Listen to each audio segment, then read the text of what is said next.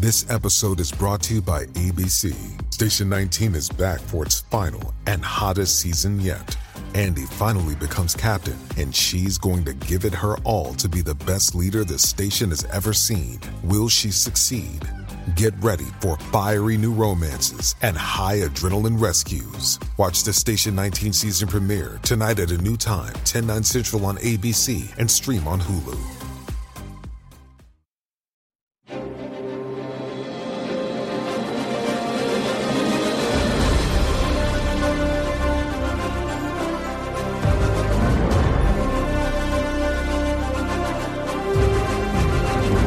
Fox News Podcast presents Brett Baer's All-Star Panel. America's got to be in the lead if you want to deal with these threats. We're going to lead. The mourning is over. The Shiva is done.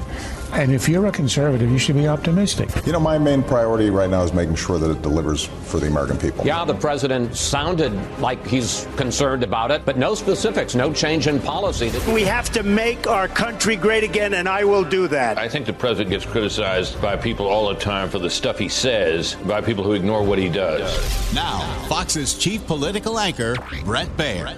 New legal troubles potentially on the way for former president and 2024 Republican frontrunner Donald Trump after he received a letter from special counsel Jack Smith stating that he is the target of a January 6th grand jury investigation. We have yet again another example of Joe Biden's weaponized Department of Justice targeting his top political opponent, Donald Trump. At the White House, President Biden looks to sidestep the Supreme Court decision on his student debt relief plan, announcing a new initiative to forgive $39 billion in student loans for more than 800,000 Americans. For a conversation on this and more, we bring in our panel, Fox News senior political analyst Juan Williams, Fox News contributor, host of the Ben Domenech podcast, Ben Domenech, and Fox News senior congressional correspondent, Chad Pergram. Chad, what's the reaction on the Hill to this target letter? Obviously, we've seen this before, and usually the MO has been, once you receive this letter, in a few days, at least if it follows precedent, it leads to an arrest and an indictment. This would be the former president's third.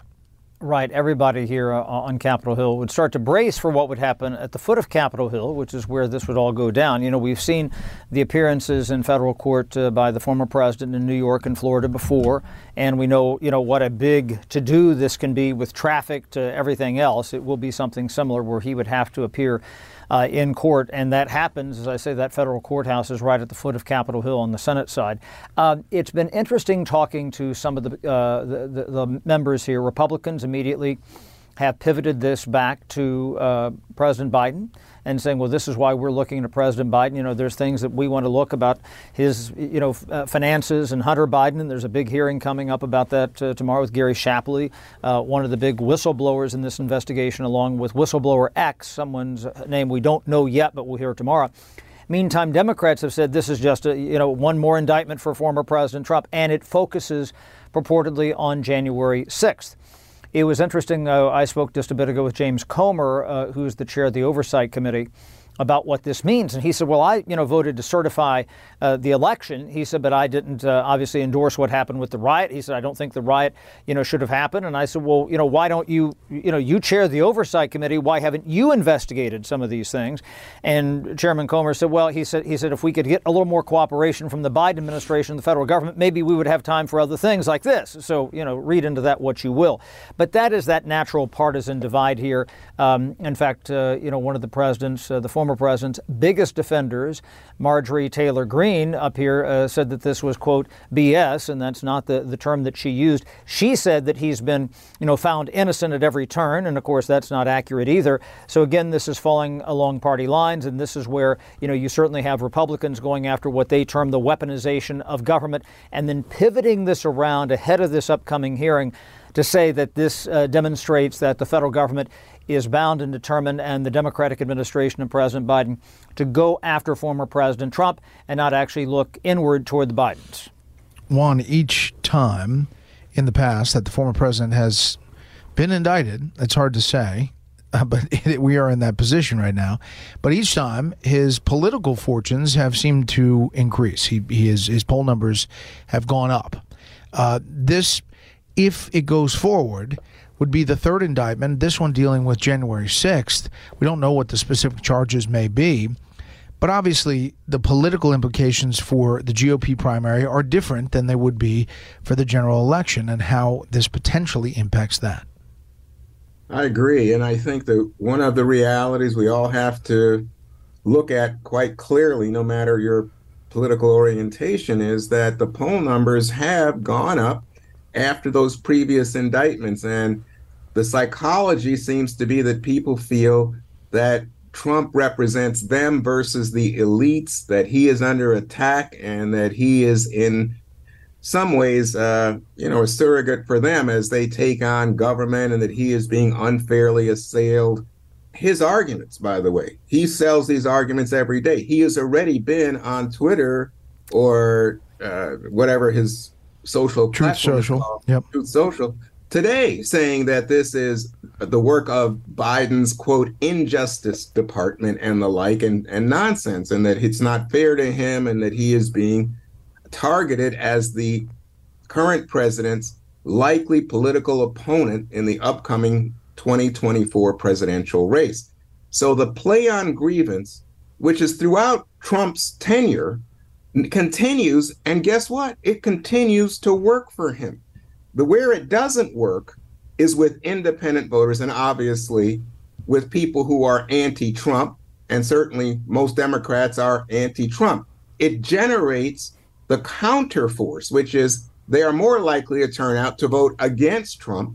And if you think about the consequences for the Republican Party in a general election, the likelihood that you have more independents, more Democrats wanting, energized, motivated to turn out is not good news. Yeah, Ben? Well, I think that Juan's put an accurate description here of the perspective of a lot of folks who would like to see Democrats, prevail in this upcoming election.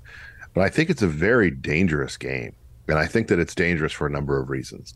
First, you have the overall question of sort of what does this do to the appreciation that we have as Americans for our various institutions. I think it's a very dangerous thing. I'm sure Juan would agree to have the Department of Justice, the FBI, and other law enforcement entities come to be viewed as simply partisan entities who act not based on law or order, but simply because they're trying to fulfill the aims of partisan forces that operate within them and without. At the same time, I think that there's another risk element here, which is that given the Biden family's own legal challenges, given Hunter Biden's experience, and obviously, this situation that we're going to see play out in terms of the Capitol Hill hearings, I believe that this is the beginning of something pretty significant in terms of the testimony that we're likely to hear, is an accepted idea among Republican voters, and this is something that I hear from consultants and pollsters from across the country, that they basically view themselves as under siege, and view themselves as under siege along with the former president. That they do not have any faith whatsoever in these entities. They believe that it's a two-tiered system of justice, that if you're on the D side of the ledger, that you can get away with anything, and if you're on the R side, then they'll come after you in any way possible. I think that's the real risk that we run in this climate, and we saw that experience before when the president was in office in terms of the glorification of these various figures from the world of the DOJ and the FBI, and then, frankly, dissatisfaction with the way that things like the Mueller probe played out ultimately among those various resistant factions. In fact, I think that this is very risky because I'm not sure that ultimately those independent voters are going to be where a lot of Democrats expect them to be on this subject. Instead, I think the more indictments that are lodged against him, the more they may discount them as simply being, again, part and parcel of a partisan agenda-operated system of justice. And that's something that is a danger that, from my perspective, lasts far beyond the 2024 election. Obviously, there are candidates, Nikki Haley, Chris Christie, even Ron DeSantis probably will start campaigning on, Trump policies being good, but the chaos and the baggage being bad. You're saying that the chaos and the baggage is part of his, under siege, and that he's the vehicle for change, or at least that's what his supporters believe, that they're coming after him because he wants to take down the bureaucracy. Interestingly enough, though, I think that there is some aspect here when it comes to Ron DeSantis in recent weeks where he's leaning against a lot of Trump policies, particularly during the COVID era, in a way that is designed to kind of prevent him from having to answer some of these other questions.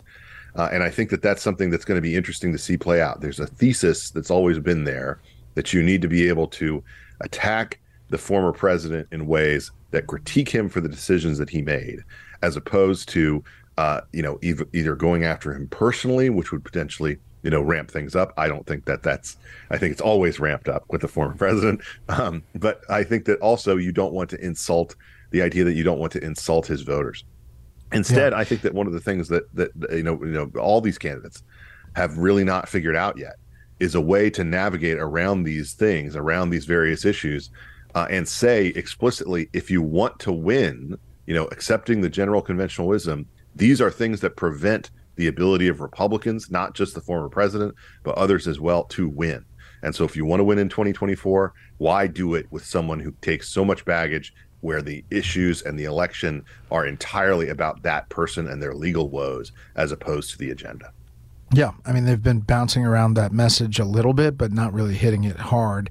And what happens is every time there is something like this, and let's assume there is an indictment by the end of the week, every candidate will first be asked, when questions are opened up to reporters, what they think and, what do they make of this indictment.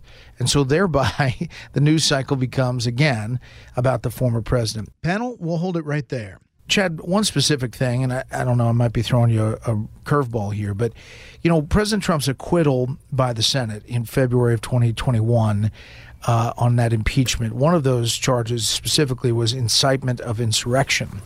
And, there are some people online saying that should preclude any attempt by the special counsel to criminalize behavior that the Supreme Court may determine to be a political question. And since that specifically had been addressed in the impeachment and the acquittal by the Senate, we don't know what the charges would be. Seditious conspiracy was one that was tossed around. But it's an interesting question legally and politically. Right. And that's something that they have to look at, obviously, and might come up. Again, these are different institutions. You can look at this as to what happened with former Congressman, the late Congressman Alcee Hastings, who faced impeachment back in the late 1980s, was when he was on the federal bench. And of course was removed from the federal bench because of what happened there.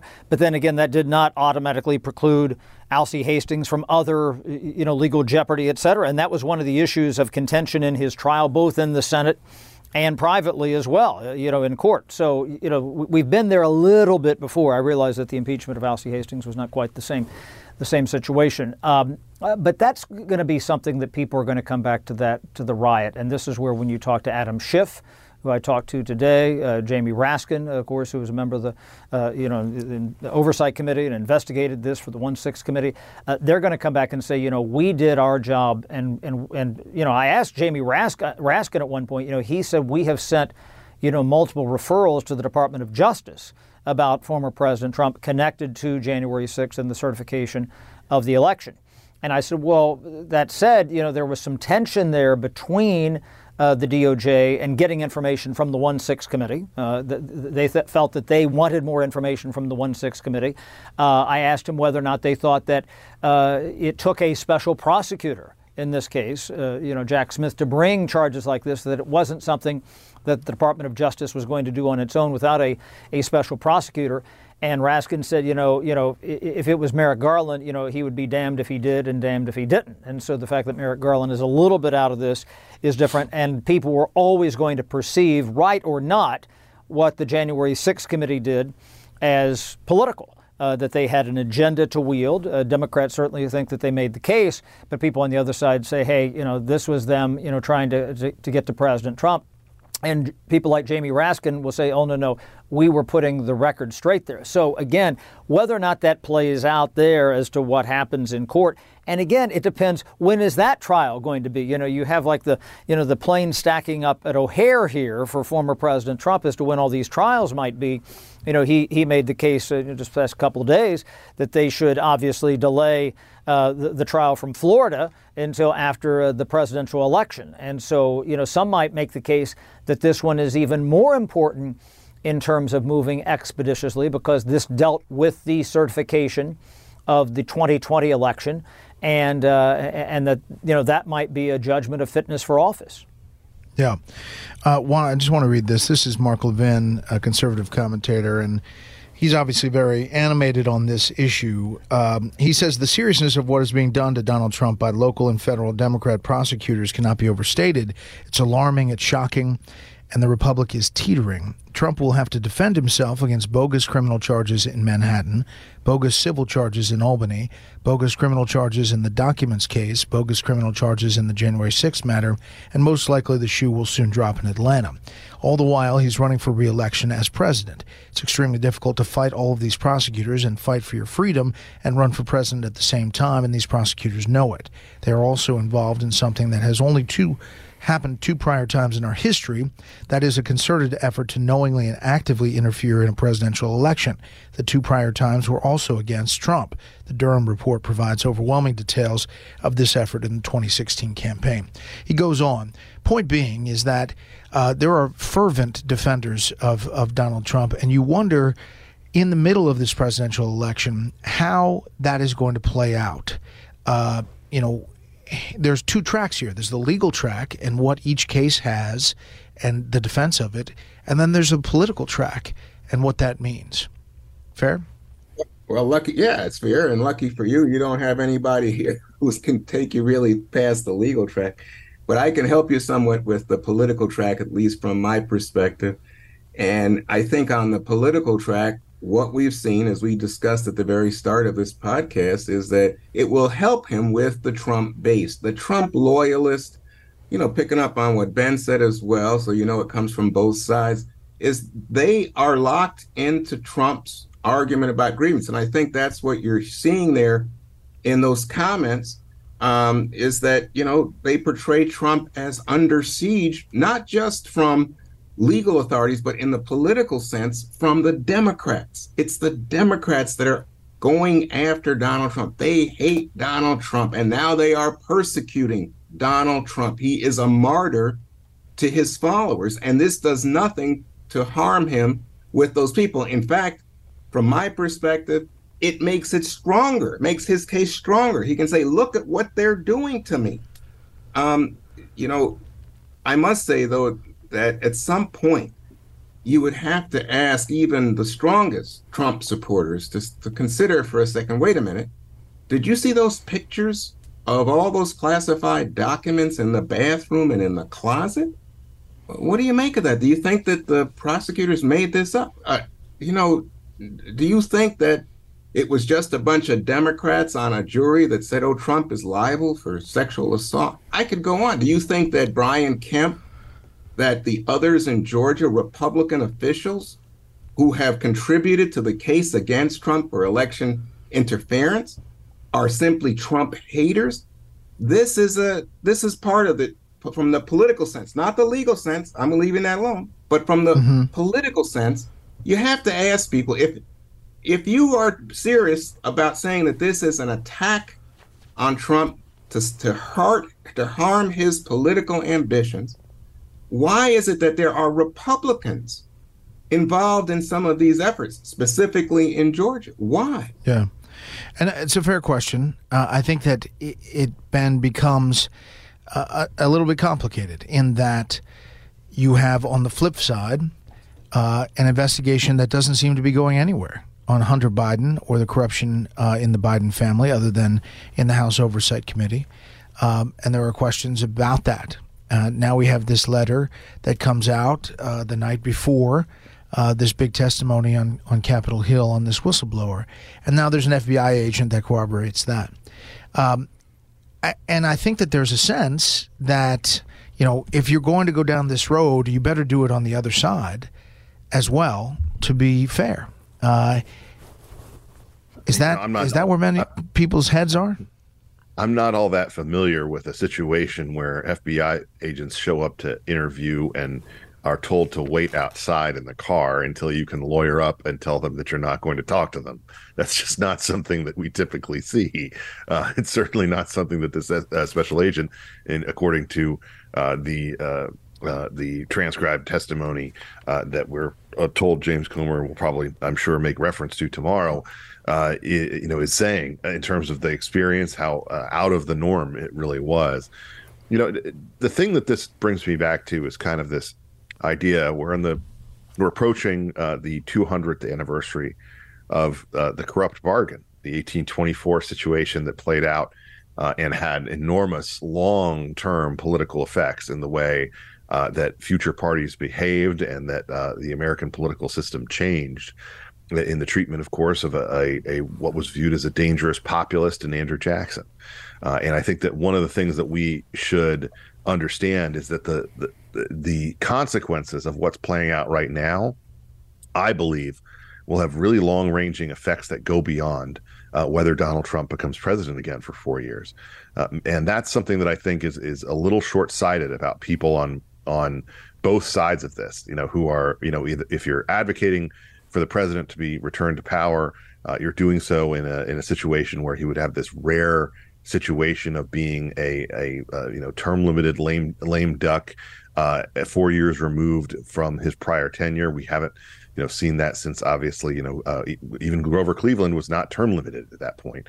But we also, I think, on the other side, there's so many people who have pulled out the stops to try to end the Trump phenomenon in American politics by use of every legal and political tool in their arsenal, even stretching well beyond, as the Durham report makes clear, the bounds that they were supposed to follow, the different guardrails they were supposed to operate within.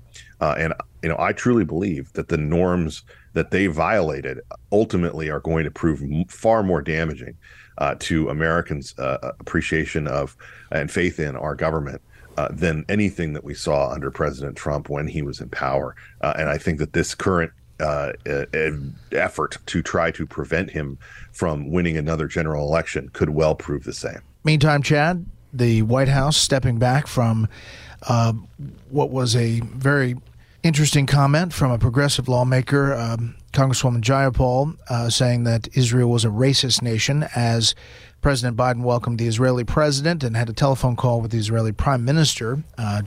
Congresswoman Jayapal did apologize later, the White House pointing that out, and the White House dealing with this new effort to forgive $39 billion in student loans after the Supreme Court said you can't do that on your own. Let's start with this resolution here that the Republicans put up on the House floor, basically to say we support Israel. Kind of, making the Democrats, putting them on notice, saying, okay, how many of you are going to vote no? And you have people like Alexandria Ocasio-Cortez, who's going to protest and not attend the speech by Isaac Herzog, the president of Israel, before a joint meeting of Congress. You have what Congresswoman Jayapal said about Israel, which she has taken back and apologized for now. You've had some Democrats. You had a group of 43 Democrats, many of them Jewish, basically say, this is not the way to go. And then, for the Republicans, they obviously said, the Democrats need to kind of clean up this language. We've heard this type of language before that's anti-Semitic from, say, Rashida Tlaib from Michigan. You've heard things from Ilhan Omar from Minnesota, where they've had to kind of dial their language back. By the same token, House Speaker Kevin McCarthy has said that he stands by not the language, and he made it very clear he does not endorse the language that was used by presidential candidate Robert F. Kennedy Jr. That the pandemic was set up in such a way that would give certain types of immunity to the Chinese and Jewish persons. He's coming to testify, RFK Jr., at a hearing about censorship, about kind of alternative views on the pandemic on Thursday. And so you have Republicans in this situation where they're being forced to, attack Jayapal defend Israel, yet by the same token say, okay, we want to hear from RFK Jr., a Democrat, mind you, and his views on the pandemic, even though we disavow ourselves from the statements that he made that were anti-Semitic about the pandemic. So if you can follow all of that, it's a little it's a little squirrely. But that's kind of what we've been dealing with this week on Capitol Hill, starting with that comment by Jayapal, dialing it back, and then ending Thursday in this testimony by Robert F. Kennedy Jr. And quickly on the student loan relief plan, seems like it may be destined to get shot down again. Yeah, and this is something where, you've had consistently the administration talk about, if they would legislate this. You'd had Democrats say, the president might be able to forgive some.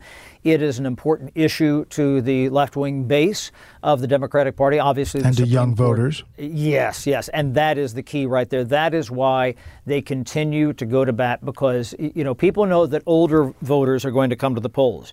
But if Democrats can tap into younger voters, and specifically younger minority voters to whom this is important, and this speaks to them putting together this coalition that deals with those who are pro-choice and upset about what the High Court did on Dobbs last year and what they passed in the defense bill just last week. Democrats believe that is their bread and butter, and it is a very tangible, very relevant coalition. And even if they don't get action on this, this is really about 2024 and getting that cadre of folks to the polls. All right, gentlemen, thank you very much. Now for a bit of history. On July 18th, 1921, John Glenn was born in Cambridge, Ohio. Glenn would grow up in New Concord, Ohio, and became fascinated with flying at an early age, eventually serving in the Navy and Marines during World War II and the Korean War, where he became a distinguished fighter pilot. Glenn would later become a test pilot for NASA space programs, and in February 1962, he became the first American to orbit the Earth on Friendship 7 mission. Later in life, Glenn served in the Senate, representing his home state of Ohio, from 1974 to 1999. In 1998, while still a senator, Glenn returned to space at the age of 77 to study the effects of space on aging. Glenn died in 2016. That'll do it for this week. You can hear more of this series at foxnewspodcast.com or wherever you download podcasts. Make sure to leave a rating and a review. We want to hear from you. For Juan, Ben, and Chad, I'm Brett Baer. We'll see you next time. Listen ad-free with a Fox News Podcast Plus subscription on Apple Podcasts, and Amazon Prime members can listen to this show ad-free on the Amazon Music app.